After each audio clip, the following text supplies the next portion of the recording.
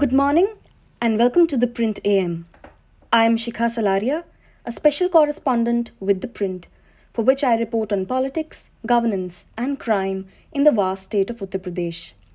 Today, I bring to you the podcast version of my story on the significant developments in the probe into the alleged religious conversions of Dalits and the poor in Uttar Pradesh's Fatehpur district, which has now taken a new turn with the police issuing notices to a British-era missionary hospital, an NGO and the Evangelical Church of India. The notices were issued to the chairman and a clerk of the Broadwell Christian Hospital, which has been functioning since 1909, staff of the NGO World Vision International, and the Bishop of Evangelical Church of India, Prayagraj. This is the second notice to the Broadwell Hospital, as a notice was issued in December to its officials under Section 91 of the CRPC to join the investigation and share documents. Last week, the police took similar action against the Chancellor, the Vice Chancellor, and an administration official of the Sam Higginbotham University of Agriculture, Technology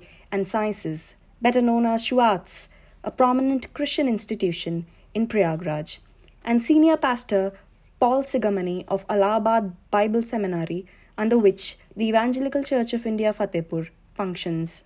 The case dates to April this year, when Maundy Thursday prayers were disrupted after the Vishwa Hindu Parishad workers barged into a church in Fatehpur's Hariharganj area. The VHP accused the gatherers of indulging in conversions of 90 Hindus.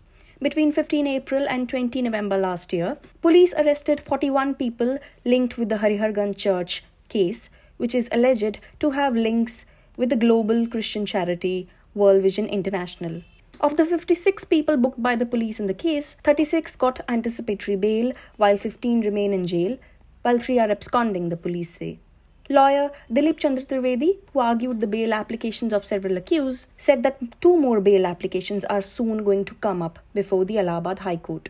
Kotwali Police Station SHO Amit Kumar Mishra, who is investigating the case, said that notices were issued to Broadwell chairman Dr. Samuel Matthew and clerk Parminder Singh on January 4, while reminder notices were pasted on the walls of World Vision International office in Fatehpur and the Evangelical Church of India. Matthew and Singh were issued notices under Section 41 of the CRPC. The hospital has a license for treatment of patients and administering vaccines, not for distributing goats, cycles, and grocery items.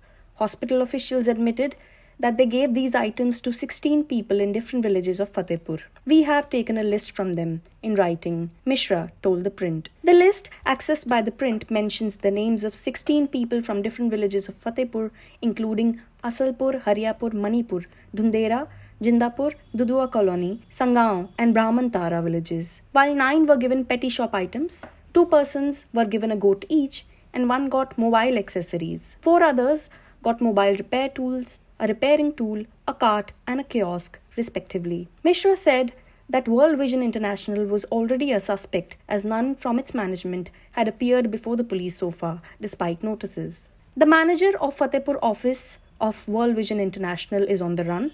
They are behind several conversions in 31 villages. There are 7 persons in the Fatehpur office of the NGO, and notice was issued to them again, he claimed, adding that their names will be added in the FIR if they remain absconding. But the Broadwell management said that the help extended to the beneficiaries is part of its income generation program under charitable work. Chairman of the hospital, Dr. Matthew, told the Print over the phone that the distribution of the items to the villagers was a part of the community income generation plan carried out with the knowledge of the local SDM and the Gram Pradhan. The police have interpreted this as an allurement for conversions, which is a completely wrong interpretation.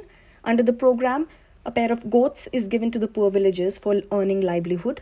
Cycles are given so that they can open small shops. Stating that he is in Dehradun and unable to come, Dr. Matthew claimed that the police were informed about it. The police have interpreted this as an allurement for conversions, which is a completely wrong interpretation. Under the program, a pair of goats is given to the poor villagers for earning livelihood. Cycles are given so that they can open small shops, he said. Stating that he is in Dehradun and unable to come, Dr. Matthew claimed that the police were informed about it. He alleged that the police arrived at the hospital without a search warrant and took away the hard disks of the computers. The Fatehpur police have also pasted reminder notices on the walls of World Vision International's Fatehpur office and that of the Evangelical Church of India, Fatehpur.